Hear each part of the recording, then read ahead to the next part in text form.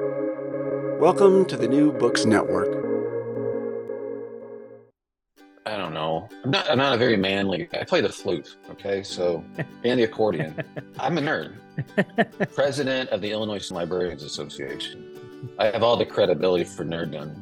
But people in my neighborhood are safer because I'm here, even if they don't know it.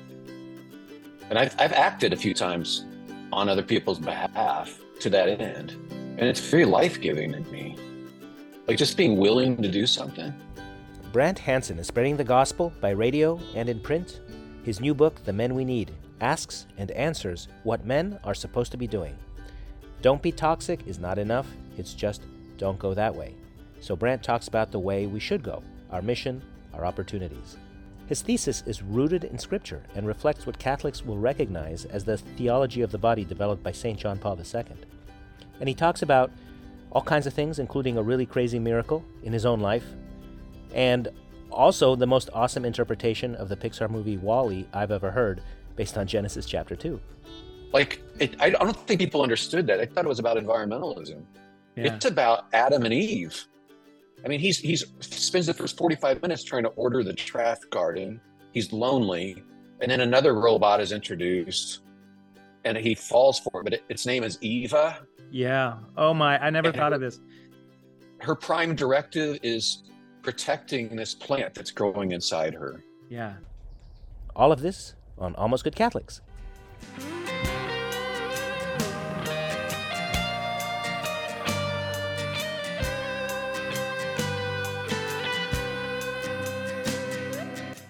Welcome to Almost Good Catholics, a conversation about theology and apologetics. I'm your host, Chris Odinius, and I get to ask interesting people the interesting questions. And they get to share their conclusions, explaining what we know, how we know it, why we think we know it. I hope this dialogue may help us approach the truth and have a really great time doing it. If you'd like to join the conversation, please email almostgoodcatholics@gmail.com. Today, I'm very pleased to introduce Brant Hansen. And I get to cheat on his bio here because he has a Wikipedia page, and it says he's a radio personality and author. He has hosted the morning show on the National Christian Radio Way FM network and the afternoon show on the National Christian Radio Network Air One. He has a nationally syndicated radio show that carried over 200 stations in the United States. And he's a storyteller for Cure International, a network of charity hospitals and clinics in 30 countries.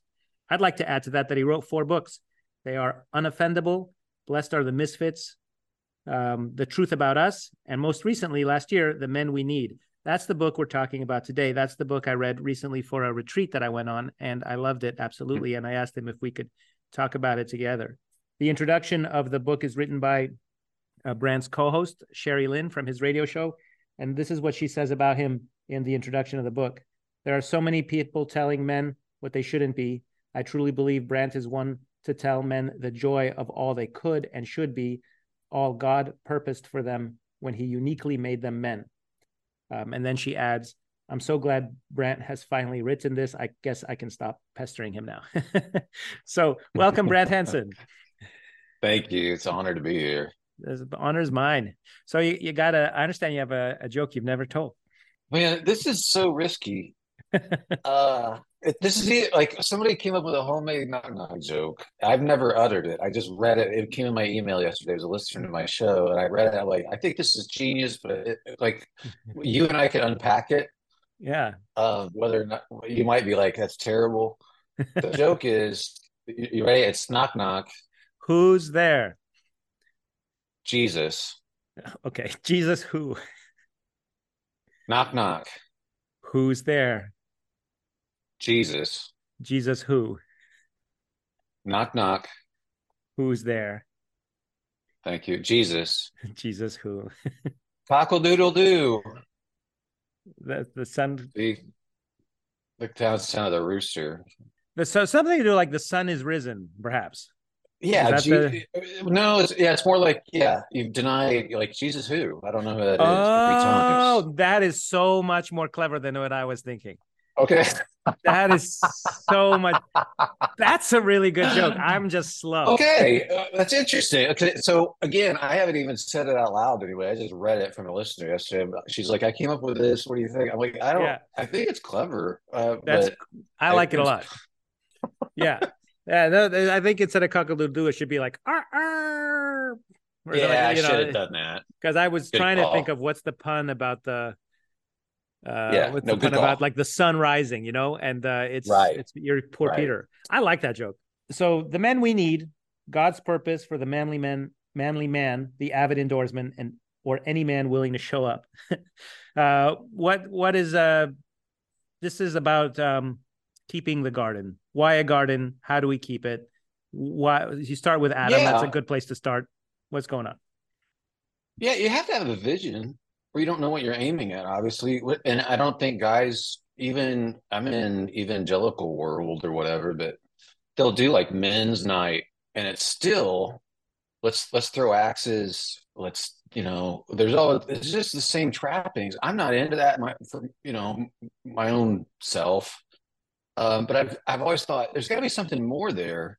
Like we're following this script of masculinity. I'm not sure where we got it. There's nothing wrong with big trucks and steaks and stuff and hunting or whatever people want to do. Like this isn't going off on that, but masculinity's got to be deeper, and I think it is. And I think people recognize it when they see it, but it's so rarely articulated. So what I was trying to do in this book is go, I think this is the target. I think this is specifically masculine and beautiful. Hmm. So that's this image of keeper of the garden, which is the job that Adam was given in the original story of humanity.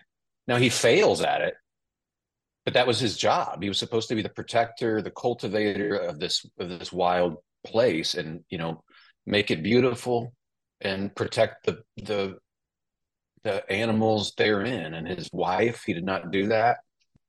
So but I do think that's it. And when you flesh that out, like in modern cultural terms, when people see it in action, they always respond like, "Yeah, there you go." Whenever men are actually cultivators of other people, when we protect Mm-hmm. instead of threaten, and especially if we make people around us feel secure, the vulnerable around us feel secure, women, children, other guys, whatever, like that's extremely masculine, I think, and it resonates with people, whatever their belief system. There's something deeply innately right about it. Yeah, and it has to be real. It has to be something that when you're doing it right, when you're doing it wrong. Everybody likes to create a little world. It could be your house. For me, it's this classroom. For other people, it's a business or, start a restaurant, buy a truck, and drive around the country.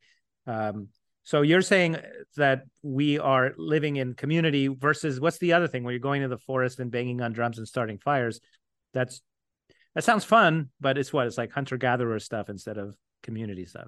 Yeah, well, yeah, we associate all that primal stuff with. I don't get too much into the book on this per Yeah. se, but we associate all this primal masculinity stuff. It's actually a response to the Industrial Revolution. You can read Nancy Pearcey about that, but she talks about how when men were taken out of the farms and their own businesses and small businesses that they would run with their families, you're integrated in your Yes. families. Suddenly you're drawn out of it into a workplace for 12, 15 hours a day. You're you're kind of dysregulated at that point. Like you don't know who you are. And so there was this thing about guys, well, we got to get back to nature. And that's kind of stuck with us, the Mm-hmm. Theodore Roosevelt thing. Uh, I'm trying to make the point that there's something deeper and better there so that Yeah. we can understand it. And then we got to be able to articulate it to younger guys to be able to say, this is what we're looking from you for. What am I saying? I'm using a lot of prepositions, but I think you know what I'm saying. I do. And I don't think you're criticizing any of the fun things that men do. I love campfires and I love, Yeah. hiking and running and, guys love sports and hunting and whatever. But you're not saying there's anything wrong with that. You're just saying that's not the primary role. And when No. the man is out hunting the mammoth for 3 weeks or working in the factory 10 hours a day, he's not at home raising his kids. And so they go wild. Well, yeah, the question is, what am I doing to help them thrive? Yeah. So if you think about a gardener or a keeper of the garden in the biggest sense, like there's species that are vulnerable that can't exist out in the wild because they'll be choked out or destroyed. But within a garden, being protected by a garden, they can thrive and bloom and become the most beautiful trees and plants. So like this is I feel like my job, like whatever Yeah. my sphere of influence is, I'm going to try to help people thrive in the best way. and that'll be life-giving to me as well as to them. And it turns out that when I have this approach in my own home, my wife feels secure, people around me feel secure. I guard my words better because I want her to flourish. I don't want to be a threat to her. So whenever I'm a threat to her, even with sarcasm or make people feel less safe around me, um, who shouldn't feel that way, like that's a betrayal of my role. I'm pretty convinced of it. Yeah. I agree. I agree. And I also feel that when I've done that, those are my biggest failures. Yeah. So one thing I love here is you address the man who says like, well, I don't, there are men around us who don't want to do it, who don't want to settle down and get married and have kids and I think they're just not hurting anybody. They're just not hurting anybody. Maybe they're off, doing their own thing and traveling the world and, having a good time. Maybe they're doing nothing. Maybe they're in the basement playing video games till into their 30s. But you have a very good argument against, like, what do you mean you're not hurting anyone? Thanks. Yeah. Yeah. So that's kind of the undergirding ethos like that we have, which is as long as I'm not hurting anybody else, what does it matter? So if I give a hypothetical situation about a guy named Jake, like if he holes up in his room, his mom and dad are paying for his food or whatever, he doesn't have to have a job, whatever reason, and he just does porn and video games for years and doesn't interact with people. By the way, this is a very real phenomenon for millions of guys. Very real. If they do have the job, they come straight home, they live entirely online. But hey, if it's not hurting anybody, let's say it's just an innocuous video game, what's the problem? And my point is, you are hurting people because we needed you. We needed you out here. Like, God gave you skills and abilities and imbued you with certain characteristics that no one else has. And if you don't show up, we miss out on you. And society suffers as a result. There's things that could have happened that would be beautiful, people that could have been helped that would be beautiful or protected. But we missed out. You did hurt people, is my point. So yeah, I want guys to see that, not as a castigation morally, but more just like, you actually have a purpose. Because if you just play video games and stuff, you're going to wind up feeling this ennui and this meaninglessness because you're doing meaningless things. It's not a mystery. That's why you feel meaningless. It's meaningless. So yeah. Yeah, right. And we talk about the sin of failure. Sin is simply missing the mark. And you've really missed the mark because you were supposed to be doing something. Your life has come and gone, or at least your youth has come and gone. It's going to turn into our entire lives. You're going to look back, and most of your adventures were virtual. Yeah. This is a real phenomenon. It's the hikikomori phenomenon in Japan, where they had more than 1 million guys that basically shut-ins who were young men who should have been like in the workforce or just weren't showing up. Like, and this is spread to the West where you're living your life online. And I think you look back, people are in very real risk of looking back as an older person and never having actually done anything. And there's no way that the human heart or the soul can fly like that. Like, it's just going to lead to despair. And I've learned that from experience. When I've wasted time, that's how I feel. Like it's fun for a little while. Then, yeah, we know we've been there. We've been there. We've been teenagers. I remember staying home from school and playing video games the entire day and finally seeing the sunset. And there's the sunset. And I'm like, what have I done? And just going out around, like just trying to run around and look at the sunset thing. Like, okay, I want some of this day back.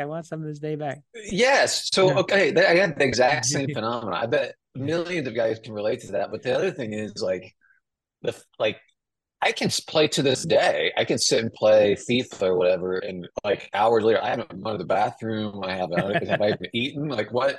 And I try to make this point to guys because it's not a guilt trip. I'm not trying to say video games are evil. What I'm trying to say is, let's say they're totally clean games. They're fine, whatever. The fact that they're so fun, we have to recognize that could be a problem. It's almost like they're too fun. Yeah. So we have to look that in the eye and go, okay, that's really fun, but this cannot be a thing in my family where dad's playing video games all the time. This can't. It's really fun, but no, this is not what my life is for. Yeah. And I take a cautionary tale from Japan because I think we follow them a little bit, and they're having a population crisis. People are not getting married. Villages are vanishing. Women cannot find husbands. kids won't grow up. And unlike the United States, when that happens, they are in trouble because they do not have immigration the way we do. We can, get new people.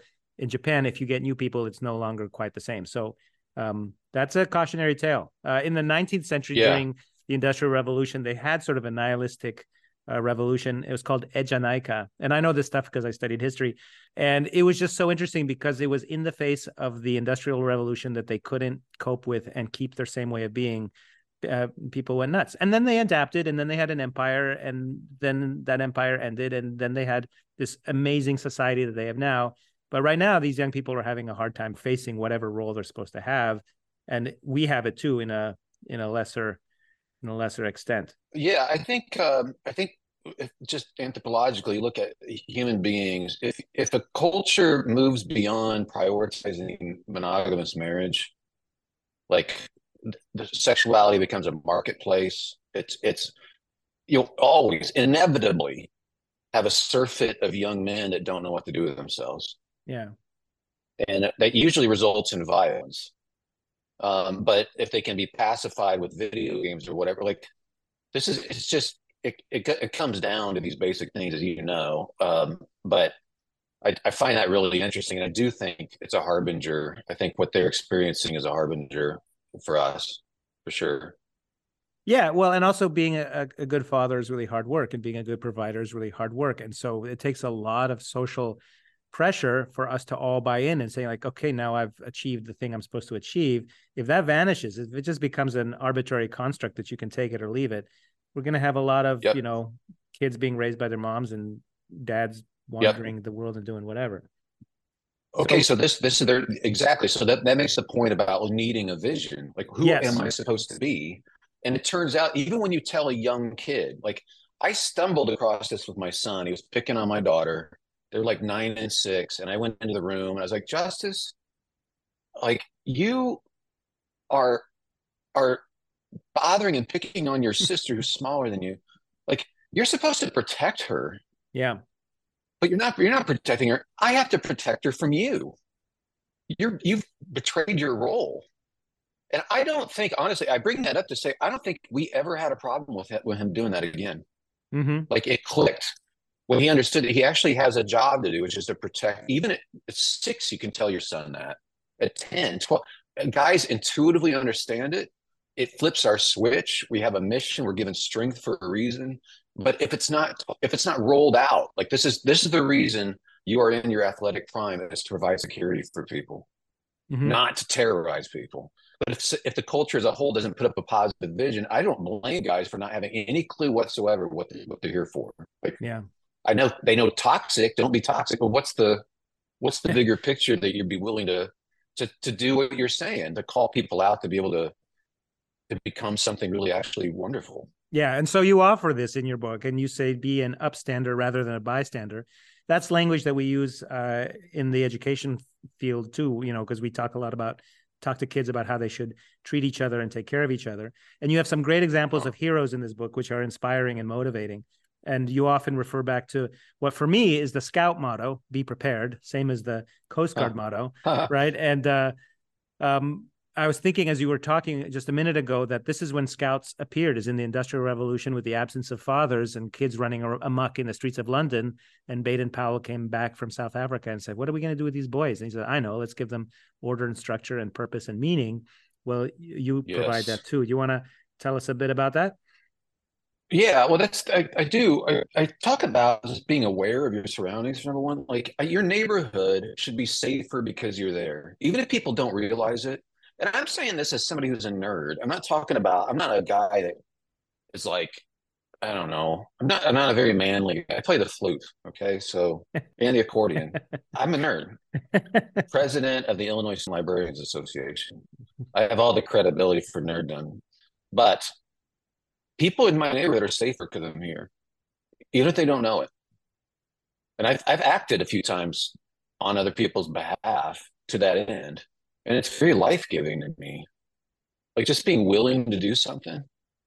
Like, so I want to paint that picture for guys. And so I tell them just to be aware, be looking when you see vulnerable people around. You might have to act. And I do give a few examples of that. Most of life, though, is not responding to that stuff. It's actually, Mm-hmm. I include a story from one young husband. He's like, yeah, I used to pat myself on the back. So I was always like, if somebody came into my home and tried to mess with my wife, an intruder came in, I would take them out. And then he said, you know what? That doesn't happen that often. Most of the time, the intruder is me. Hmm.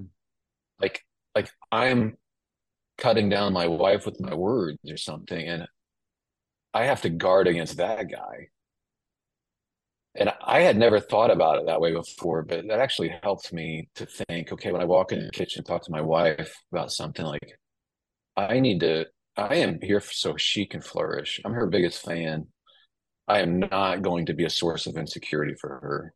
So to round out this point, if masculinity is big muscles, big truck, whatever, if you're not a secure person, if you don't provide security, say you flirt with women or something, your wife, it just doesn't feel secure with you, she'll actually resent your muscles. She won't be attracted to you. But if you do bring security, you don't have to be a men's health, cover guy at all. If you make your wife feel really secure all the time, you're going to be very attractive to her. That's just a fact. And whenever I talk about this, the women in the audience or whatever will be like, "Thank you. Oh my gosh, that is exactly right." Like it, all of that stuff. Like you don't have to be the best looking guy in the world. You become a source of security, and now you're golden. Mm-hmm. Yeah, no, and that's such a good lesson for us all to take because, we're only talking to ourselves when we're talking about muscles, but when you're providing that safeguard and making everybody safer, you've really made yourself more attractive to women, which is a point you come back to a few times. And I imagine it's because this book is written for all kinds of men, including the lonely, hopeless incel guys playing video games in their basement. Yes, everybody, but it's also good even for married guys to hear this. I think to be Yeah. reminded, like, because you'll notice it.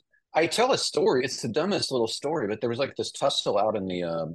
I'm motioning here on, even though people can't see it, out in the street. Yeah. We have like a 2-story little townhouse we live in.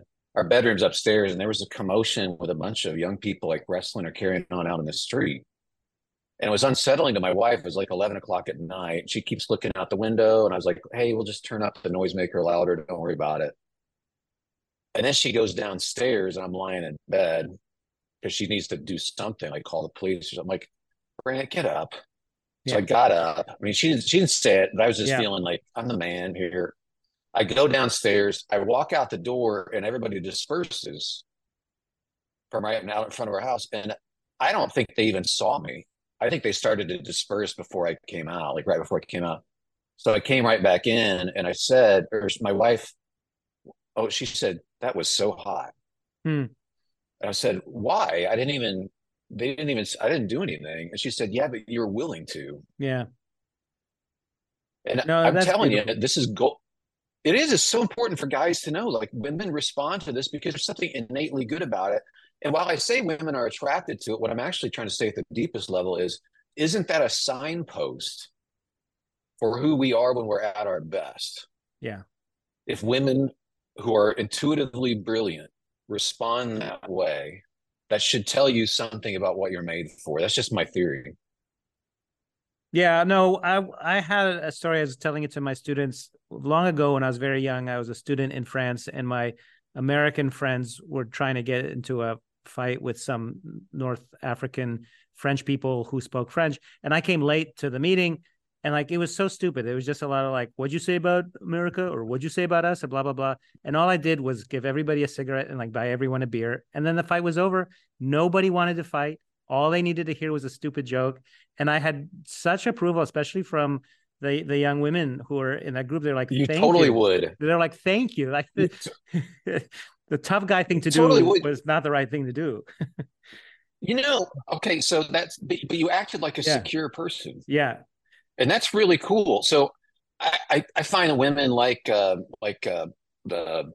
Tony Stark character, and I think part of it is I'm not even into Avengers or anything, but I saw one clip of one Iron Man movie, and he about to die very clearly, but he was joking about a bunch of stuff, and I thought it was so, even as a guy, I'm like, that's really fetching. There's something about not being a Mm, fearful person, being secure. And I think we can be if you trust God, you grow in that. And I'm not a fearful person, even though I'm a nerd and I'm not great with weapons or anything. It's like I, there's something yeah. about that security in the moment. Other people apparently can't handle it. They get like, but if you can, it's really cool. Yeah, it is literally cool. That's where the word cool is. Yes. You're not freaking Yes, out. it is. It is cool. Yeah. Right. Right. So you make the argument that we are not made for comfort. We're not supposed to just sit here and stuff our faces and drink beer all day long. And there's a psychological experiment called Mouse Utopia. It reminded me Oh, of the Matrix, where Agent Smith has Morpheus prisoner and explains to him that the first Matrix was a failure because they made everybody too happy, and so they rejected it, or too comfortable, I should say. It made them too comfortable and therefore too miserable. What's Mouse Utopia, and what does it teach us about humans? yeah, this is fascinating. There's a series of experiments done in the 60s and 70s. And tell me if this isn't instructive about society, but I haven't talked about this in a while, but it's so interesting. They wanted to study population explosion because that was the thing at the time. Like the world's going to be overpopulated. Some people still believe that. I don't. But they Maybe. wanted to study like what would happen. So they set up a mouse utopia so that these mice would just expand in this big room basically. And they set up like little places they can go and nest, and they set up like water over here, and here's food, and here's little platforms they can get on. And sure enough, they would multiply. Like they started with like 4 couples, and then they multiplied and multiplied and multiplied. And they got up to like 800, 900 mice. And then it started going down the number. And you might think, well, that's a lot. But the place could accommodate 5,000. Hmm. They made these different mouse universes, with different numbers. But every time, they never got even close to overcrowded. And they were like, what is going on? Why is there just, and they stop reproducing and they die.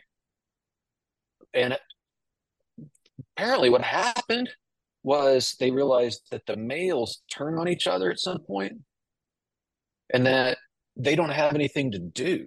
Hmm. Like, so they would start attacking. There'd be signs that a lot of them are bleeding, or like they would just attack each other, and they would form gangs. And they said it's because they couldn't go find food, or they had no role, like with everything was provided. Yeah. And if you're living that life where everything's provided, there's no mission. It's just there's this, weirdly enough, like this mouse ennui that happens, and then the culture dies. Yeah. And there's a few that stayed like fresh, like they look good, they weren't attacked, that just sat on these platforms and primped themselves the whole time while the entire culture was dying. They just wanted to look good. So I just found that fascinating. It is fascinating. Yeah. It's also the plot of Wall-E. Where all the humans... Yes. Yes. So it's Wall-E, Yeah. not the most poetic portrayal of marriage ever. Like I don't think people understood that. I thought it was about environmentalism. Yeah. It's about Adam and Eve. I mean, he's spends the first 45 minutes trying to order the trash garden. He's lonely, and then another robot is introduced, and he falls for it. But its name is Eva. Yeah. Oh my! I never thought of this. Her prime directive is protecting this plant that's growing inside her. Yeah. And she keeps saying directive, like this is my entire thing, and he has to defend her and that thing that's growing inside of her against a whole culture that's trying to kill that little plant. Okay. I mean, I don't know. I don't think it could be made now, but it definitely got under the radar. So that's like, this is Adam and Eve. This is masculinity and femininity. This is pro-child. This is about marriage. I don't know, man. People walked off. They're like, it's about fat people in chairs. Like, nah, you missed it. Yeah, I missed it. I'm gonna watch that with my kids this weekend. I Do it. totally missed that. Yeah. So we have too much. We get fat and lazy and discontented. You refer back to Ecclesiastes, which is, everything is vanity, vanity, vanity. Nothing has any purpose. We're getting there now. So we create more video games, more drugs, or you know what else? This could also be a cautionary tale against AI taking over all the work, and then what will happen to the humans. No kidding. And the thing is, you can get addicted to anything that gives you dopamine, anything. Mm-hmm. And what I'm trying to caution me and everyone else is this thing where we just go for the fake because the fake gives us a dopamine hit and we miss out on the real. Like you can relate to some pixels on the screen a certain way, but a real woman will make you grow up. Mm-hmm. And you think like you're triggering the dopamine that comes from a sexual relationship, but you're not actually getting the benefit of growing up as a man. And again, we're missing out if you're trading the fake, if you're trading the real for the fake. So there's something beautiful about that. And I don't, again, it's not a guilt trip to try to say, guys, no, porn is bad. We know it's bad, but it's very difficult for somebody who's addicted to something to give it up unless they're taking something, there's something they love more. So without a bigger vision, it's really hard to put this stuff behind you. And I think once you do have that vision, it becomes a lot easier, honestly. Yeah. Well, it's all, yes. No, I totally agree with everything you just said. And it's almost like the same false adventure of a video game. Oh, I'm playing, basketball on a video Right. game, or crossing the finish line on a video game, where the real joy is, oh, I learned how to run a race or play basketball. The same thing is, oh, I made a relationship with another human. And now sex is meaningful with somebody I care about, rather than, oh, I'll try different. Oh, I'll try different. Oh, I'll do this one, that one, whatever, swipe, whichever, Yeah. So you're given this desire to accomplish things. And it's like, I think there's something evil at work when it takes that desire and then it gets met in a way that doesn't actually benefit anyone. Mm-hmm. So you do get that feeling you accomplished something. You just leveled up. I just leveled up. I just leveled up. I just beat the bad guy at the end or whatever. But it's like, but you didn't do anything, did you? Really? Unfortunately, but you feel like you did. And in real life, it's a lot slower to level up. So you don't get the dopamine hits. I mean, you don't just start as a checker at the grocery store and level up every hour to be CEO by next week, but you can do the equivalent on a video game. Yeah. Hard for real life to compete.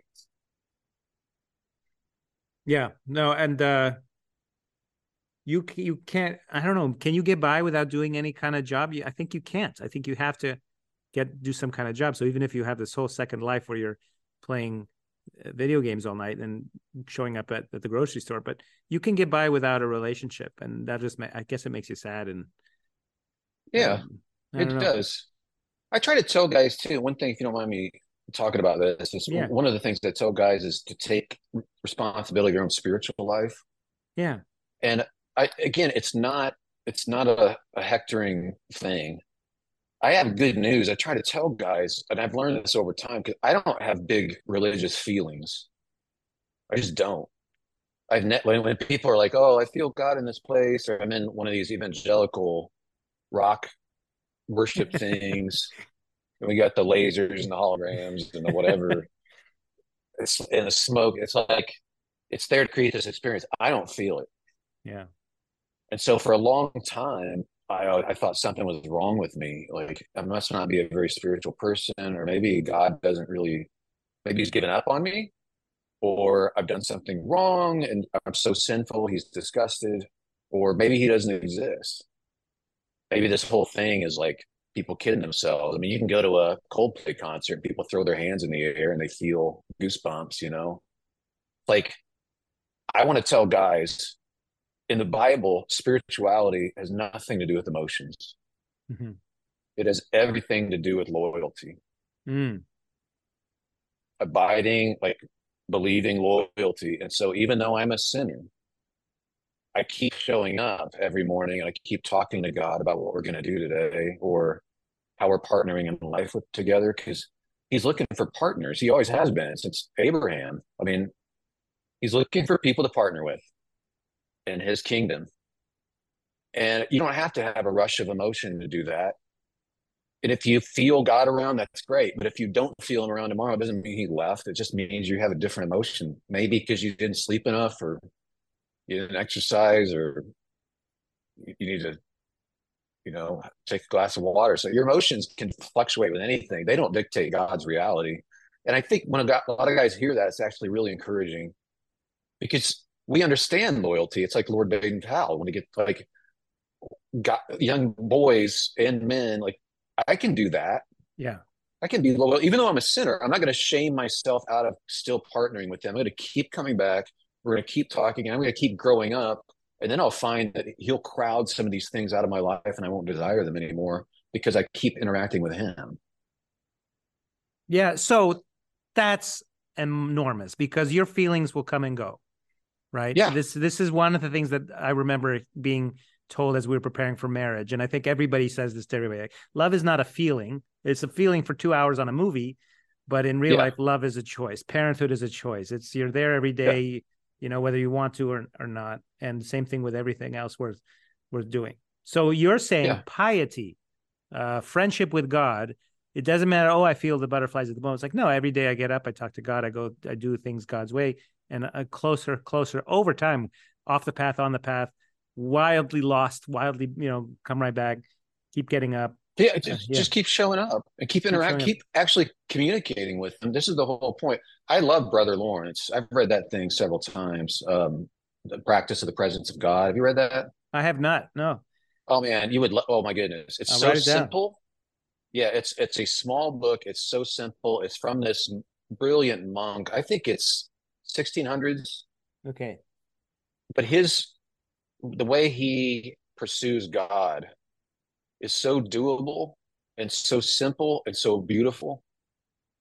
Highly recommend that book. And look, I know for a fact, like I'm not a particularly emotional person anyway. And I can be prone to getting down on myself or feeling depressed momentarily or whatever. But in Psalms, David is actually talking to his emotions, correcting them. He's like, "Oh why are you so downcast, my soul? Put your trust in God." He's like, "I feel downcast, but I know the truth." So your feelings, you can even go like, "Yeah, you know what? I feel like God's not around. I feel that." Anyway, the reality is things are good. He's in control. And you just keep going back to that. Your feelings can be put on the shelf. They're real, but they can mislead you. They can be great, but that's not what God's looking for. He's looking for loyalty, steadfast, hesed, loyalty. And again, that is such great news for a lot of guys who think they must not be spiritual, and for wives who think their husband's not spiritual because he's not reacting like she does. So that's not fair. Yeah. Well, in a related point is you say, "I know how it ends," which gives you a profound sense of freedom to make mistakes and to so on. It totally does. So that gets back to like the Iron Man thing. Like he's not afraid. And I think if you do trust God's character, you know how this ends. And I give you the example, like watching a game where your favorite team wins at the last second. And maybe it's you DVR'd it, you recorded it, so you watch it again and again. Well, the first time when the refs are making terrible calls and ripping your team off or something horrible happens, it's like you have a heart attack. But the next time you watch it and you know your team wins, you're not having that same reaction to the refs. You'd be a fool if you were. You're not stressed out about it because you know how it ends. I mean, we should have this advantage of going, I actually do know how this ends, and it ends with justice. And it ends with the mercy of God, and it ends with all things being made new. I can trust in his character. Well, that gives you a real opportunity to kind of swing for the fences in life and do the kind of awesome stuff like you did with all those guys. Like in the moment, you can have some fun with something that looks like a crisis to everybody else, but you're like opportunity. Yeah, I love that. That's exactly what I look for. Yeah, well, it also helps when there is evidence, that like tangible evidence that God is right there with you, and you have a story about how you got a car. And I want you to tell that story, because then you feel God's companionship and sense of humor. This is crazy, because I would never tell somebody to do this, and I prayed sarcastically. which I wouldn't advise either. It's about as bad as that knock knock joke at the beginning. But it's like I was running. We didn't have any money. Family of four, one vehicle, and I had to get to work like at 5 a.m. because I was a morning DJ or whatever you want to call it. In the dark, we didn't have a vehicle. We had two little kids. I was running, and I saw this guy drive by in the day with a Jeep, the top down. He had a son about the same age as mine, and it looked great, like here in Florida. And I was jogging, like, Lord, I need a vehicle. And then I saw the dude in the Jeep. We really need a vehicle somehow. I saw the Jeep. And I'm like, oh, by the way, you better make it a convertible, really a convertible. And it was a joke. It was a joke prayer because I'm not name it and claim it. I'm not that. I'm not a prosperity gospel guy or whatever. It was just an honest, sarcastic moment with God. And before the end of the day, I was given an Infinity convertible with like 45,000 miles on it out of nowhere. And I could tell you how, like we got together with some people we had just met and they knew somebody and that person had just been given a van by their parents. And he's like, I feel like God wants me to give you one of our vehicles. I was like, what? And he's like, do you mind if it's a convertible? Some people don't like convertibles for safety. Like, I was having an out of body experience. I told him that. Like, I cannot believe this. Is this happening? Yeah. And I told him about, next thing I know, I'm at his house. He's signing over the title to me. I'm driving home. I put the top down. I'm looking at the stars. Yeah. Driving home. I get home. I wake up the kids. They're in their bunk beds. They weren't quite asleep yet, but then my wife was there. And like, kids, I prayed for a car today. I want you to hear this. I prayed for convertible. I want you to come downstairs and see something. And they were in their pajamas, and we all got in a convertible and drove around. It was a nice humid night. Yeah. But I wanted them to remember that. I cannot believe that happened. That was a sarcastic prayer. Mm-hmm. And I tell people, like, the simplistic thing, be like, well, I'm going to pray for convertible. No, that's just it. God is someone you relate to. He's not a computer. It's not a magic. Prayer isn't a magic spell. This is actually a relational thing. And it was such a sense of humor moment from him. Like, I may never have anything like that happen again. It doesn't matter. There's inexplicable that happened otherwise. Well, and I think even more precious than an awesome new car is the immediate relationship and friendship you get to experience with God while you're still alive, right? Yes. Because I'm looking for these things all the time and they come to me, oh, that song came on, or oh, I had a dream and the dream answered my question. But it's not quite the same. Isn't that crazy? And to me, knowing, like, I'm hyper skeptical too, so I'm always like coming up with why that's not. But it's like you touch a wire and you realize it's electrified. Like, oh my gosh, this thing is on. Yeah, like, this is real. C.S. Lewis talked about playing with a rope underneath a door, just kind of pulling on it. And it goes into a dark room. You don't see what's on the other side of the door. And then you feel somebody pull back on it. Mm-hmm. Like, whoa, there's someone actually. No kidding. He's actually here and he's listening, even to a sinner like me. Yeah. And you make the point that God does not push us too much. It's really about relationship and walking freely alongside with him, because he could come and correct us all the time as we're messing things up over and over and over again.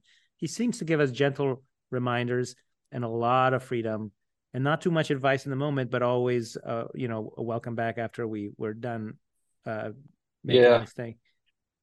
I grew up thinking the whole thing, bam, that's just it. Like, I think the same thing. Like you grow up and you can come from a religious background and just it's all very scary. But I always thought the other shoe was going to drop at some point. Yeah. Like, God's going to get me. And then there's that Psalm 23.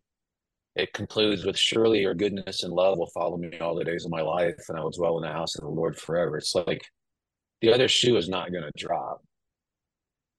Apparently his love and his mercy is going to go with us the whole way. He's been gentle. He'll continue to be gentle all the way. And then it gets better after that. So that's all good news. Good to grow out of that. That's good news. Yeah. We're playing from a strong hand if we want. Yeah. What else did I want to ask you? I want to ask you, there's a beautiful thought that you have that I find very nice. And you take it from C.S. Lewis as well, that, oh, there's something good that somebody else has, and I don't have to have it. And that is liberating. Like, Yeah. look at that guy's awesome convertible. Look at that guy's pretty wife. Look at that guy's important job. I can enjoy that Yeah. exists without having to try to grasp it for my own. Yeah. That's like a little discipline. I was telling guys, like, I saw a Porsche Carrera or something. That's such a nicely designed car, and it was sitting behind somebody's garage. I'm like, you know what? I could get me. I don't have to have one of those. I don't have to have everything beautiful that I see. Like, I need. how do I get this, or how do I get that? Like, why can't I just say a really nicely designed car? I don't have to have it. Mhm. There's a lot of people with boats here where we live in Jupiter, Florida, and everybody's like, how do I get a boat? Like, I don't need a boat. I just need friends that have boats so I can hang out on their boat. Yeah. But honestly, like that content soul is really freeing. We can say, yes, that is a very attractive woman, and not for me. I'm Mhm. married. I don't have to control everything beautiful in the world. Someone else can be her husband and be like, that's just a great way to live. Yeah. And we can just enjoy her beauty and wish her well, and we'll go down with our Yeah, lives. Yeah. yeah, yeah. Yeah. Freeing. Yeah. Yeah. Absolutely freeing. People who want to buy amazing tracts of land, you can go to the forest and you can go to the beach and you don't have to own any of it, and you can enjoy it, and you don't have to pay taxes and figure out how to fight fires and whatever else you're supposed to do. That's so true. Yeah. That is exactly right. It's funny because to wit, like we're 4 miles from the beach here, and people want to live on the water, and it's cost literally $100 million to buy a house here on the water, like, Yeah. and it's Jupiter and Palm Beach, and but doggone it, if we don't have the same, we got miles of public beach here. It's not crowded, it's sparse, and it's gorgeous, and we see the same sky. The water is the same for us. Like, we don't. This is fine. It's fine. It's good enough. Yeah. Yeah.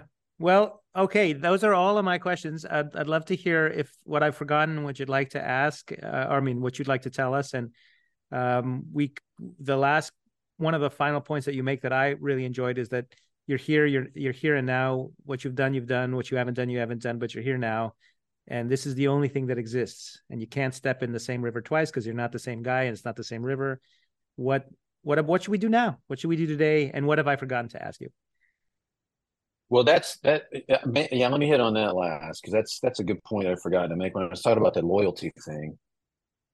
I am not a big guy about planning. I mean, you have to do some planning, but I'm not like Mr. Visionary. I'll lay out my career and I'll do this and then I'll do that. Like, anything that's happened to me has been unplanned. It's been like the Lord must have made it happen. And I trusted him with it. I actually asked him to kill this ambition that makes me grind and want to get attention or significance. And I think he mostly did. And ever since then, weirdly, my platform has taken off. It's just, I mean, I could pinpoint it to that point where I don't need it, but I'd love to have influence with people. But it's not chafing for significance thing. But I'm really big on today. So, like, when Jesus teaches us how to pray, he gives us a short little prayer, but he's talking about, give us today our daily bread. Like, that's your focus. God, give me the resources I need for today. So every day I have to do this radio show. It's very content heavy. I don't have the content when I wake up. I feel very daunted. Like, I don't have it today. Every day I feel that way. God, please, I'm walking the dog. Like, I need content to be a blessing to people today. Help me. And there it is. And then tomorrow I can't think about. But it's neat to just whoever crosses your path today, be faithful with them. Quit thinking about like being the big whatever. People love big ideas and grand visions, but the people in front of you is where it's at. So I'm really big on that.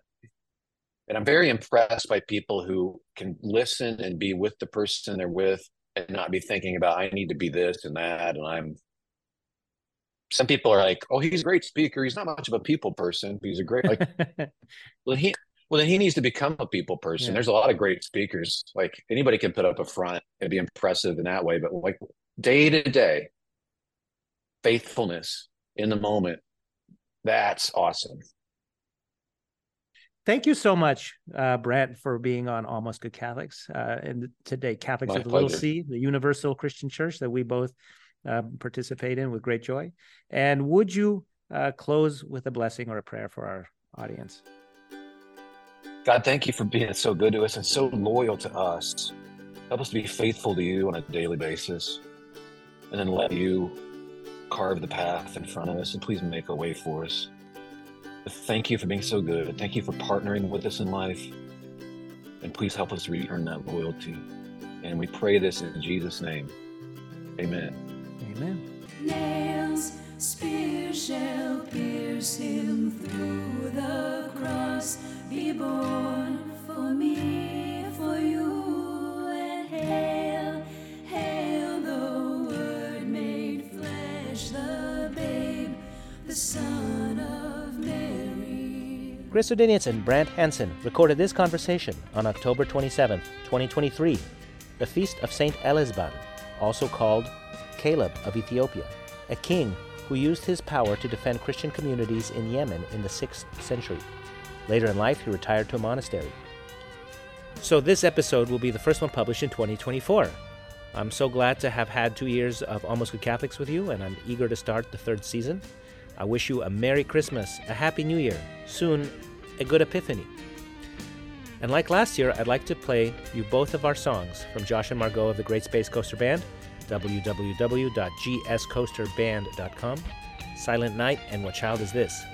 And this year I'll add a new version they just published with their very talented and very young kids on drums and bass. Thanks also to the Dominican Friars of England, Scotland, and Wales, www.english.op.org, who lent me the photo of the Domini Canis, the dog bearing the torch in his mouth to set the world on fire with the gospel. It's a window at the monastery of Santo Domingo de Silos in Spain. And thanks for listening. More episodes are coming soon in 2024. A few have already been recorded. A bunch more will be recorded soon. I thank you for listening. I welcome your emails at almostgoodcatholics@gmail.com. I've answered every single one. May God bless you and your family. This is Christ the King, whom shepherds guard and angels sing.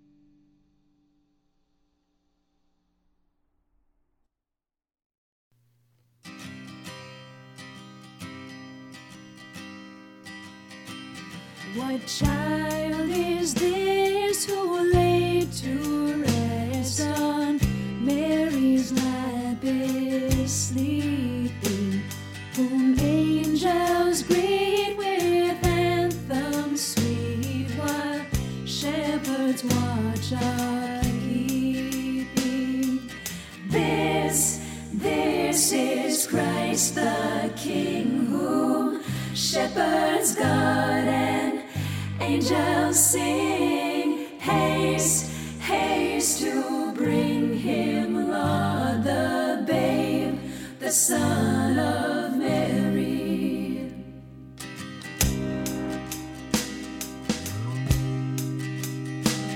Why lies he in such mean estate, where ox and ass are feeding?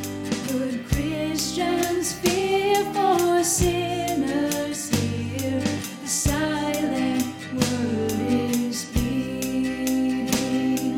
Nails, spear shall pierce him through, the cross be borne for me, for you. And hail, hail the Word made flesh, the babe, the Son of Mary.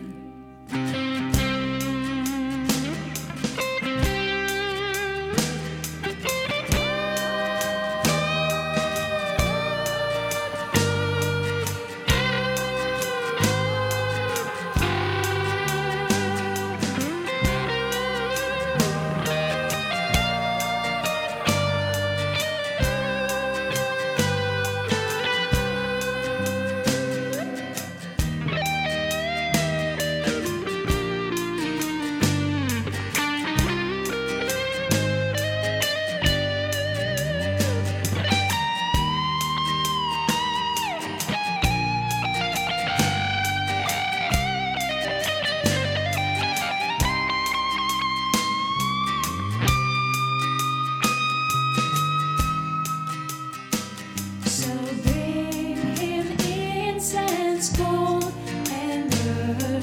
Come, peasant king, to own him. The King of kings salvation brings. Let loving hearts enthrone him. Raise a song on high. The Virgin sings her lullaby, and joy, joy, for Christ is born, the babe, the Son of Mary. This is Christ the King, whom shepherds guard and angels sing.